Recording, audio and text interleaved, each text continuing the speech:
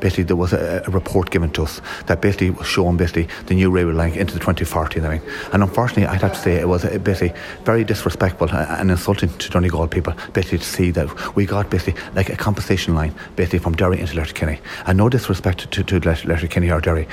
But here in South Donegal and this area that we're just totally left off the map. And I basically was calling at the meeting yesterday, and I will be calling that basically we're looked at from Letterkenny right down basically into Donegal town here and on to Sligo and on to Galway, because basically this region here basically has a lot to offer. It's a huge tourism area. And for someone that's involved in tourism, basically when you go to these last shows to ask have you a rail link, and we look at Westport and we see the amount of people that goes in there, and that's down to the rail going into Westport. But again, basically we're talking about the green economy, we're talking about the environmental, and now basically the Green Party has an opportunity here basically to put their mouth where the money is, and basically look at this, because basically it's an insult to the people of Donegal. And we're all realistic, and we all know that basically this will not happen in the near future. But basically we have to look and we have to plan for the future for our children and the people beyond that, because basically this is the way to go on. As I say, we're here in South Donegal.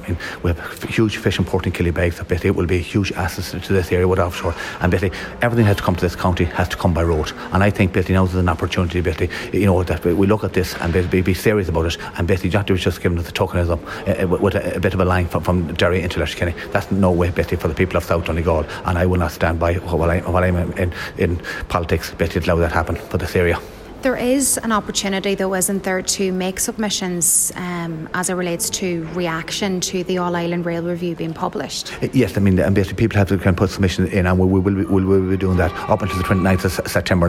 Basically there will be public consultations, and there will be advertising online in relation to this. But basically we just got the report to us yesterday at the SPC, and basically we made our points very clear. That's why I said to the Economic Development in Donegal County Council that basically they have to work here to make sure that we deliver for this region.